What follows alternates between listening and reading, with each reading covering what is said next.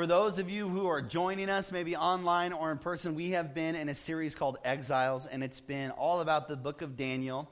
And today is going to be the last message in this series. I know, it's sad. But I told everybody at the beginning of this series that the bulk of this series would be spent in the life of Daniel and in the instruction that is given to God's followers. And we've been saying all throughout this book that the book of Daniel is a book of instructions for God's people who are living as foreigners in a land.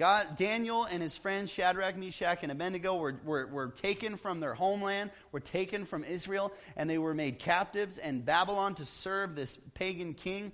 And they had to learn how to live with the convictions that God has placed in their heart, but also thrive in this society that they lived in. And so we've been reading about how can we live godly in the midst of a godless world, and how can this book fill us with hope? Well, the first half of Daniel is about Daniel's life experiences. But the second half of Daniel, chapters 8 through 12, are Daniel's prophetic dreams and visions. And so we could spend a ton of time on these prophetic dreams and visions. In fact, I feel like it needs to be a series that comes in the future, but also needs to go in conjunction with the book of Revelation and not just the book of Daniel, because Revelation takes a lot of the symbolism, a lot of the things that we see from Daniel is also adapted into the book of Revelation. So this, I think, is going to be saved for a more in-depth series in the future.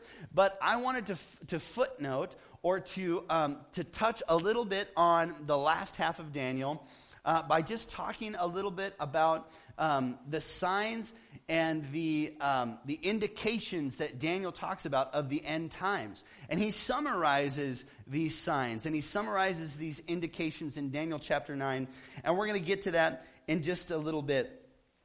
But the final chapters of Daniel are prophetic in nature, and they're adapted into the book of Revelation. And Jesus uses the writings of Daniel, the prophetic writings of Daniel, in Matthew chapter 24 when he's speaking privately to his disciples about the end times. So in Matthew 24, verse 3, this is what it says, as Jesus was sitting on the Mount of Olives, the disciples came to him privately, and they asked the question that every one of us want to know. Tell us, they said, when will this happen? What will be the sign of your coming and the end of the age? Isn't this the question that we all want to know? The disciples came and asked the question, when will the end come? What should we look for? What are the signs?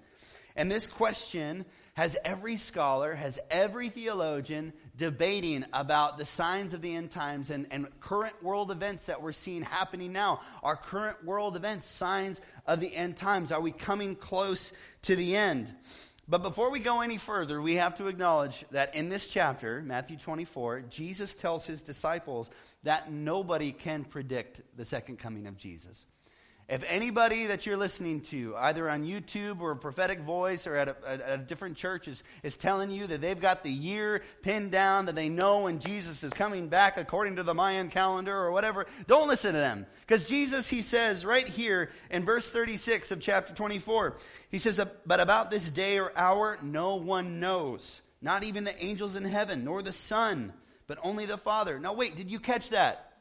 Jesus says that not even the Son knows. Not even he knows. But this is knowledge that has been reserved for God alone. When is Jesus coming back? Only God knows. We have to continue reading these kinds of texts with humility and understand that this knowledge is reserved for God alone. However, Jesus answers his disciples' questions by giving them a list of signs and indications of his return. It's like, when you ask the question, when is this avocado gonna be rotten in my kitchen? And you can pick it up and you can feel it, right? There are indications. You can touch it. You can smell it sometimes. You know that the end is coming, right? There are indications. There are signs. Maybe that was a terrible example. But there are signs that we can look to see if we're getting close to the end. And so Jesus responds to his disciples with a list of signs and indications. And I'd encourage you this week, maybe read Matthew chapters 24 and 25 on your own, because Jesus talks about the signs of the end times, and he talks about how we should live in the meantime in chapter 25. But he summarizes, he concludes this list by saying this in verses 12 through 15 of chapter 24. He says, because of the increase of wickedness, the love of most will grow cold. But the one who stands firm to the end will be saved. And this gospel of the kingdom will be preached in the whole world as a testimony to all nations, and then the end will come. So when you see standing in the holy place, the abomination that causes desolation, spoken of through the prophet Daniel, let the reader understand. Jesus himself recognizes Daniel as a prophetic book, and so it's safe to assume that we can use Daniel as a picture to help us figure out, what do the signs look like? What are the indications of the end time? In the second half of the book of Daniel, like I said, there's a place in chapter 9 where Daniel summarizes these prophetic visions that he has through chapters 10 through 12, and he explains them by way of what he calls the 77s. 77s. Now, the Hebrew word for 70 is really straightforward. It means 70, 70. But the Hebrew word for 7 is a little bit more difficult. It's the Hebrew word shavua. Everybody say shavua. Shavua, and it literally means a period of time based on 7 increments. And so originally some Bible translators thought this word meant a week, which makes sense because there's 7 days in a week. However, when we look back in the context of history and the events that transpired immediately following this prophetic vision, we can see that Daniel was describing periods of 7 years. And so his summary of what he sees regarding the future comes down to viewing it in 70 different sevens. So using our multiplication, I'm going to break this down. Using our multiplication, we can see that Daniel is prophetically revealed 70 times 7 years of future events, which is 490 years of future events. And this is how he describes these 77s in verse 24 of Daniel chapter 9. Are you there with me? I got to get there too. Here we go. Verse 24 of chapter 9. 77s are decreed for your people in your holy city to finish transgression, to put an end to sin, to atone for wickedness, to bring in everlasting righteousness, to seal up vision and prophecy, and to anoint the most holy place. Know and understand this. From the time the word goes out to restore and rebuild Jerusalem until the anointed one, the ruler, comes, there will be 7 sevens and 62 sevens. It will be rebuilt with streets and a trench, but in times of trouble. After the 62 sevens, the anointed one will be put to death and will have nothing. The people of the ruler who will come will destroy the city and the sanctuary. The end will come like a flood. War will continue until the end, and desolations have been decreed. He will confirm a covenant with many for 1 7. In the middle of the 7, he will put an end to sacrifice and offering, and at the temple he will set up an abomination that causes desolation until the end that is decreed is poured out on him. So that's kind of confusing. What's interesting about Daniel's list, he talks about wars, he talks about floods, he talks about a ruler that will come, and he will cause an abomination that causes desolation. And what's interesting about all these lists of signs that we see in both Matthew 24 and in Daniel 9 is that every generation has experienced these signs. Every generation has experienced these signs. It's no wonder that every generation thought that they would see the return of Christ. And if we look back on history, 490 years after Daniel had this prophecy, this ruler, he was a Syrian king, his name was Antiochus. And in the year 160 BC, He killed many Jews, many faithful Jews, and he also set up pagan idols in the middle of the temple. He destroyed the temple and in its place put up pagan images. And that is what, usually when the Bible refers us to abominations, it's referring to a covenantal breaking or a covenantal unfaithfulness. And so we can see, a lot of people would see Antiochus as this ruler who after 490 years after this prophecy was the one who came and caused this abomination of desolations where he set up this pagan imagery in Jerusalem and killed many of God's people. And so the people in Antiochus's time would have thought, this is it. This is what Daniel was referring to. But then we see in Matthew 24 that Jesus describes these things once again, and Jesus looks at all of his listeners and says, all of these things will come to pass in your generation. He tells the people listening that these lists of signs, these things that I've said, they will all come, they will all take place in your generation. So Jesus referred to his body as the temple, right? And then he constantly told his listeners that the temple would be destroyed, right? And in 3 days it would be rebuilt. So we can look at the crucifixion of Jesus and what was happening to God's people in the reign of Rome and maybe think, well, maybe this is what the Bible was referring to. Maybe the death of Jesus, the crucifixion of Jesus was the abomination of desolations. And maybe the killing of God's people around the Roman time is what is referred to here. If I had to guess, looking back on history, if I was part of any generation and if I was convinced that there was an end of the world, it probably would have been around World War II. And many of you might have experienced some of this from your parents, or maybe you've experienced some of the emotions from this. But can you picture an entire world at war? Countries all over the world are at war with one another, and then you throw in a figure like Adolf Hitler, who's murdering millions of Jews, millions of God's people.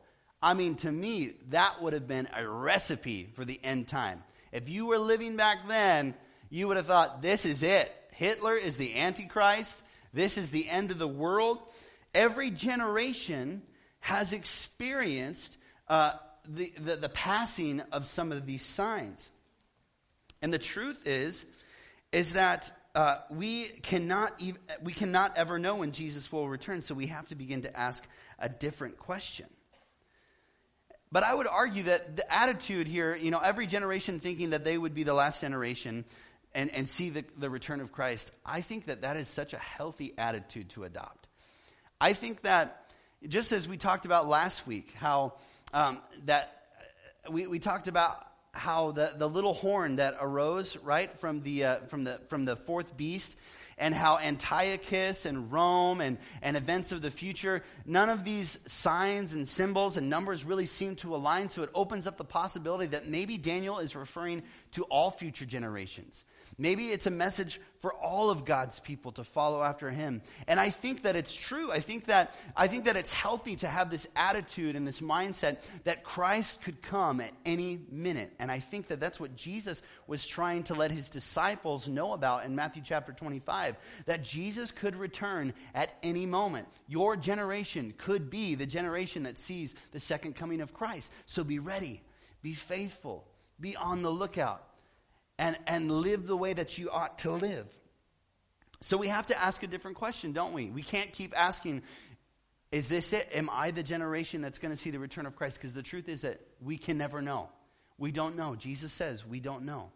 When will the end come? That's the wrong question to ask. The right question, the question that we should be asking, is how should I live my life as I wait for Jesus to return? Amen. How should I ought to live? And 2 Peter answers this question. 2 Peter 3, verse 10 through 12. If you have your Bibles or your Bible app, you can turn there with me. 2 Peter 3, verses 10 through 12. It says it like this.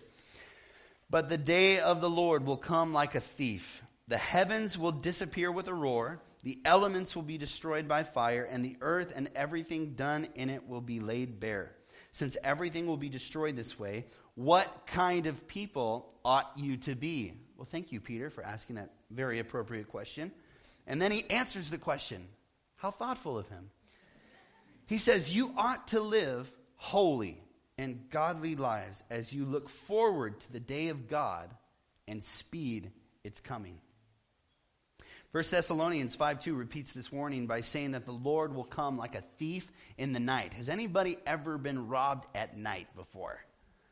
My family, we were almost robbed at night. We were living in Sequim at the time, and my mom heard a car door shut in our driveway. We lived in the country, and she saw the truck rolling back and thought that maybe it was a really windy night. She thought that the wind might be pushing it backwards. Maybe we left it in neutral. And she runs out there, and she sees that there's two men in the truck, and they're trying to wheel the truck out of the driveway. And she lets off a few words that I've never heard my mom say before.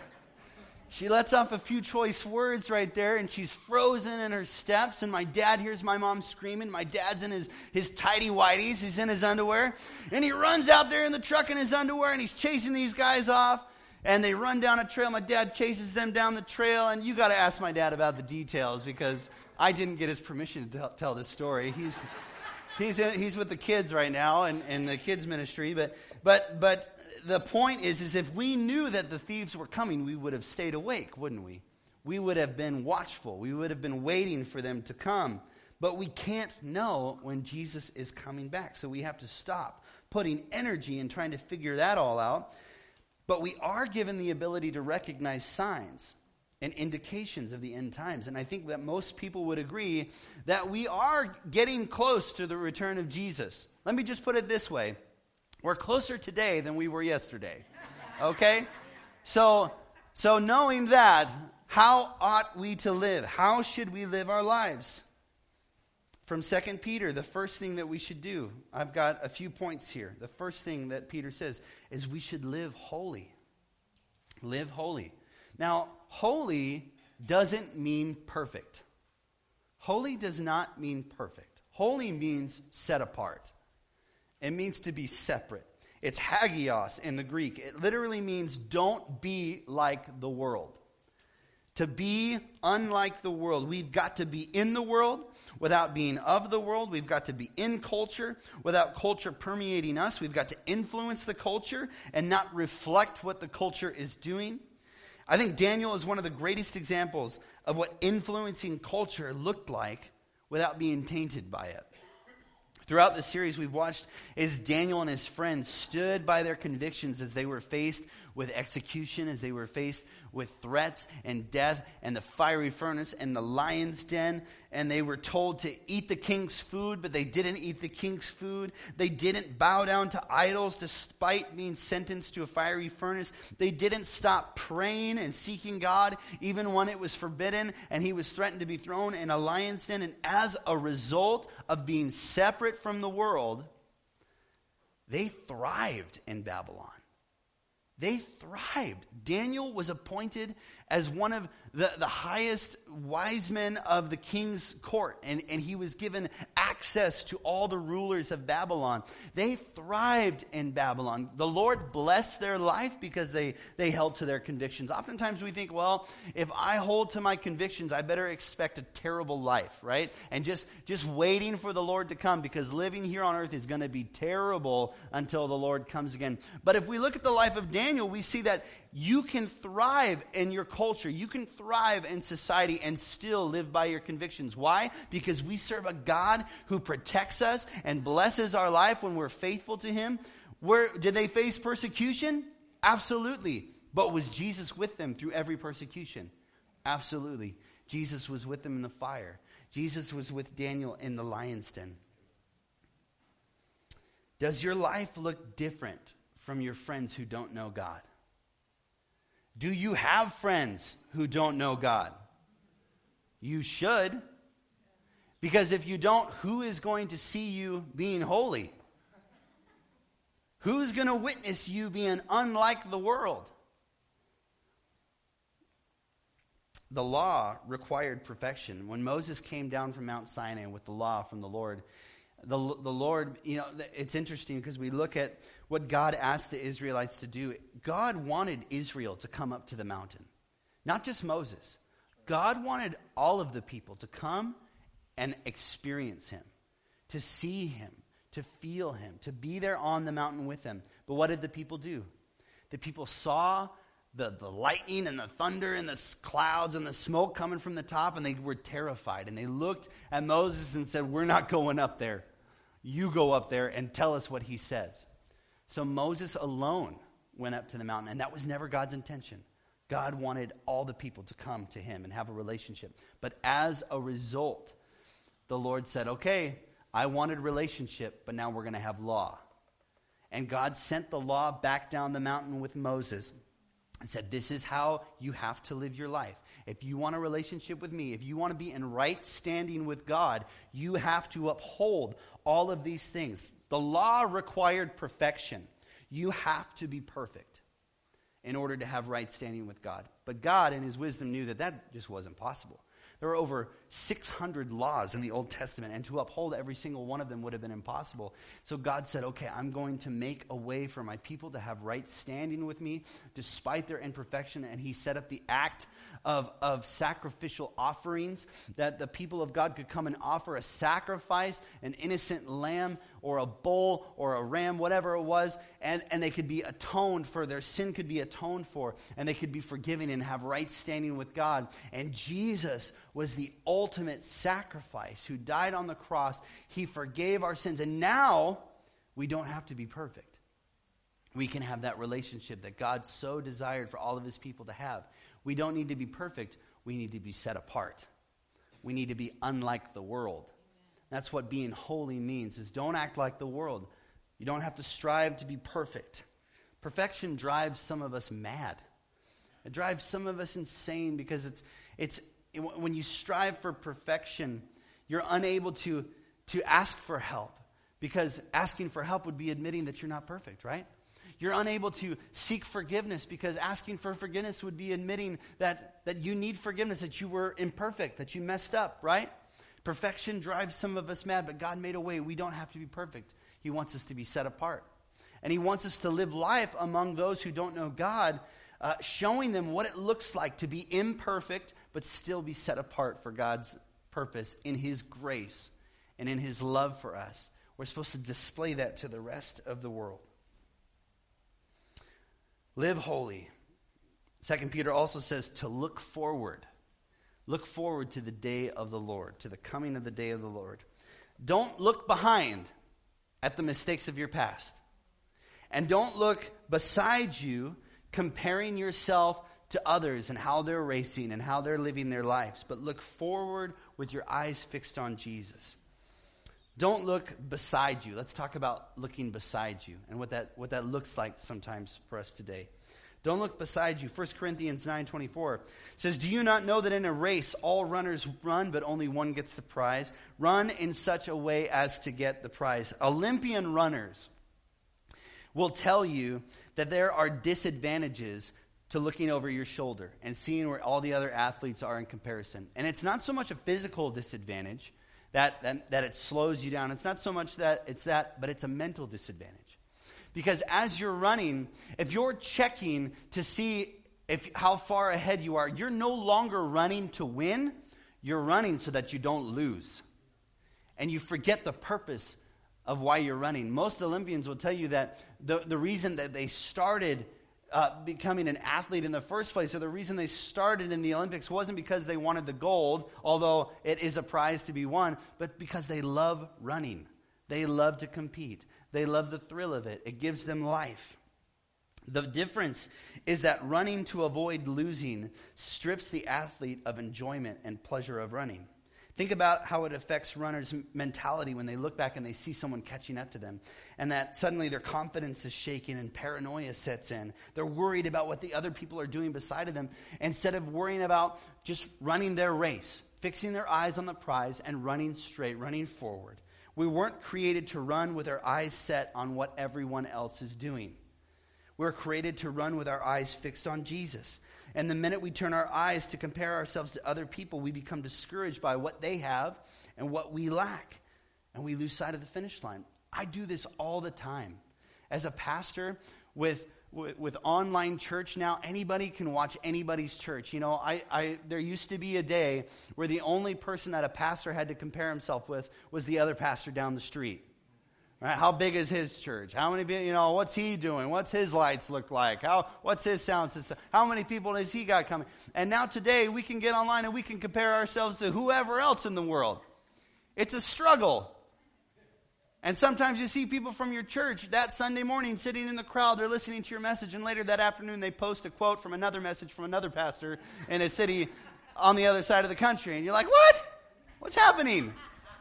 What's happening? Did I not say anything tweetable? Did I not say anything postable? Right? And we compare ourselves. Yeah, pray for me. Here's my insecurities coming out. We compare ourselves. Pastors aren't the only people that do this, but we compare ourselves with physical attributes of other people, with gifts and talents and abilities that other people have, with possessions that other people have, material things. Oh, they've got a nice house, they've got a nice boat. We look around, we look beside ourselves at what everybody else is doing, and we lose sight that we are in a race, that we are supposed to keep our eyes fixed on Jesus. We are made to stay in our lane. Know what God has called you to do and stay in your lane. You're not meant to run somebody else's race.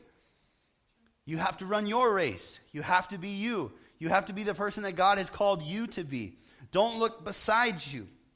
And don't look behind you. We look at our past. We look at our mistakes. We live in shame. Oh, I did this. I'm a product of sin. I messed up. God, you can never use me anymore. Jesus didn't choose people based on their past. He doesn't define you by your past. He enlisted a tax collector, uneducated fishermen, women with low social status at the time. Why? Because Jesus doesn't look for the best person. He draws out the best in every person. He doesn't call the qualified. Some of you heard this. He doesn't call the qualified. He qualifies the called. That Jesus doesn't look for the best individual. Who is society going to look at and think, that's the guy, oh, he's the man. No, Jesus sees what's inside of you, and he draws out the best in every single person. He just says, come follow me, run your race, and I'll run with you. I'll draw out the best in you. I'll make it so that your life can be used to the fullest. Every ounce of you will be used by me. All the great things that I put in there, I can draw out. Don't look beside you. Don't look behind you, but look forward. Look forward at the things that God has for your life. Stay in your lane. Appreciate the gifts and the talents that God has given you. And lastly, we are to love greatly. Love greatly. After Jesus answered the question that his disciples had in Matthew chapter 24, when his disciples asked about what are the signs of the end times, he answers them. But in the very next chapter, Jesus describes 3 parables about what the end would look like. And the first parable is the parable of the 10 virgins.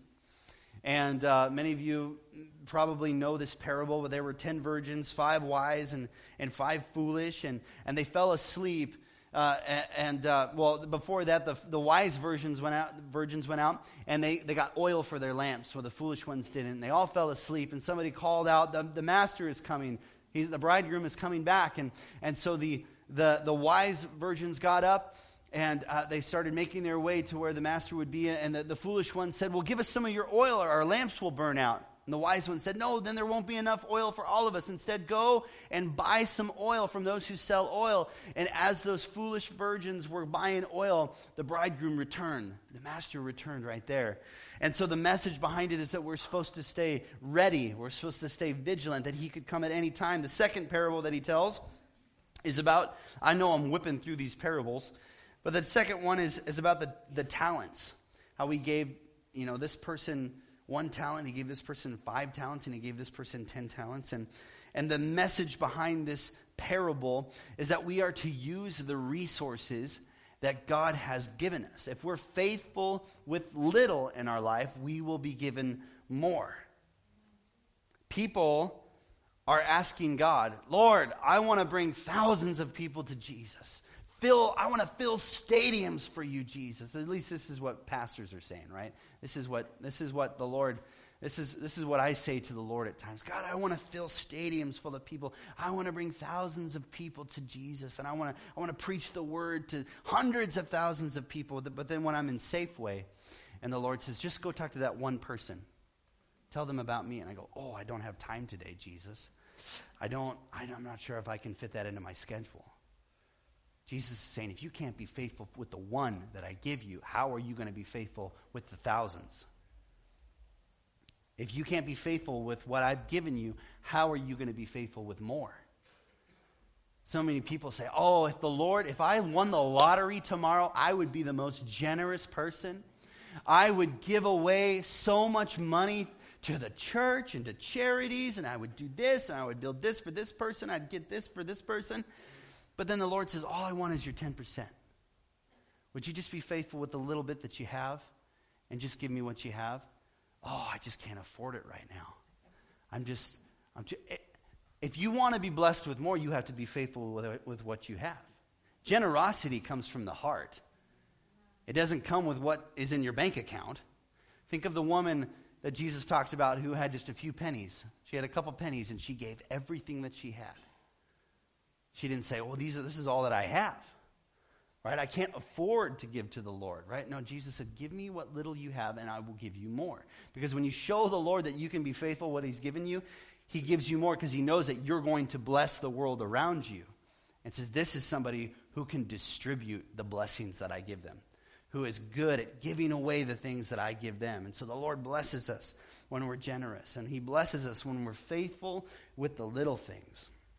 But then Jesus tells this parable about the sheep and the goats. And he says, in the end, in the last days, I will take the sheep with the goats, and I will separate them, and I will bring the righteous to me. And this is what he says in Matthew 25, verse 37. The king will say, come enter into my righteous, for you I was hungry and you fed me, and I was thirsty and you gave me something to drink. And in verse 37, then the righteous will answer him, Lord, when did we see you hungry and feed you, or thirsty and give you something to drink? When did we see you a stranger and invite you in, or needing clothes and we clothed you? And when did we see you sick or in prison and go visit you? And the king will reply, truly I tell you, whatever you did for one of the least of these brothers and sisters of mine, you did it for me. Time is short. We're coming to the end. We are coming to the end of it. But did you catch that in 2 Peter? In 2 Peter 3:12, it said that you can actually speed the coming of the day of the Lord. Did anybody catch that? As you look forward to the day of the Lord and speed its coming, it means that you can actively participate in when Jesus comes back. You have active participation. The Lord is asking us to do our part.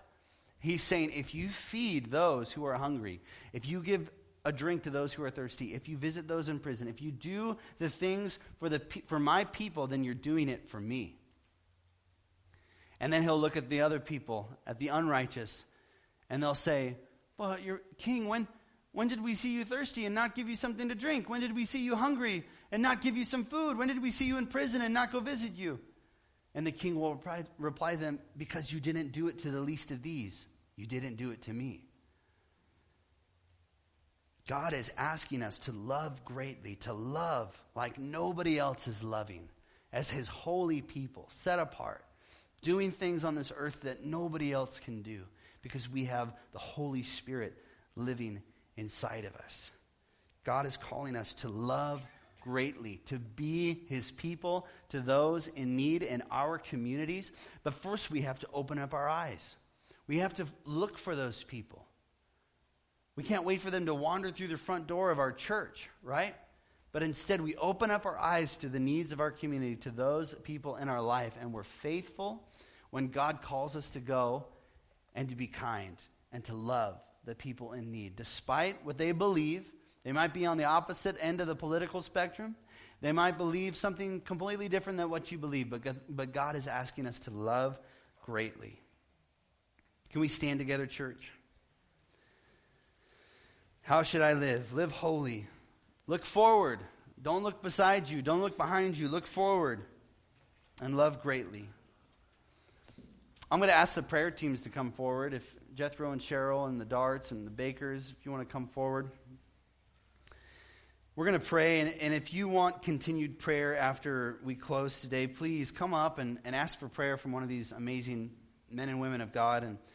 But I want to ask the Lord for Him to, as a church, to ready us.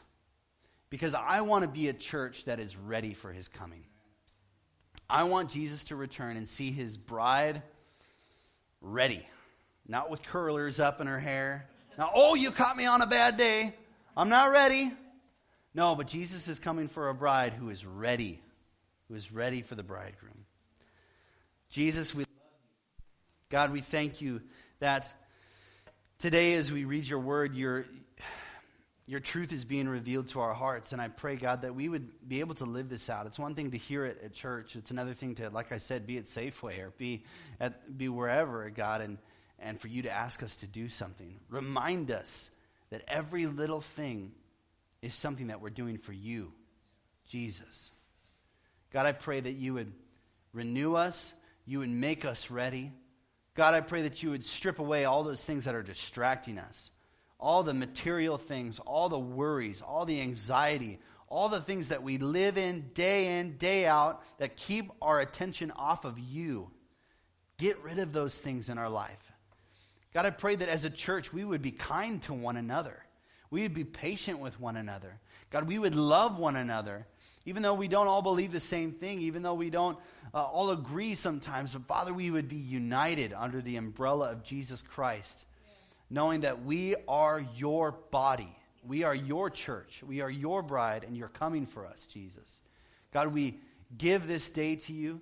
God, we give our lives to you. We bless you. In Jesus' name we pray. And the church said, Amen. Amen. Like I said, if you'd like prayer, please come forward. And God bless you. We'll see you next week. Remember, next week is Compassion Sunday, so be praying about whether God is asking you to sponsor a child.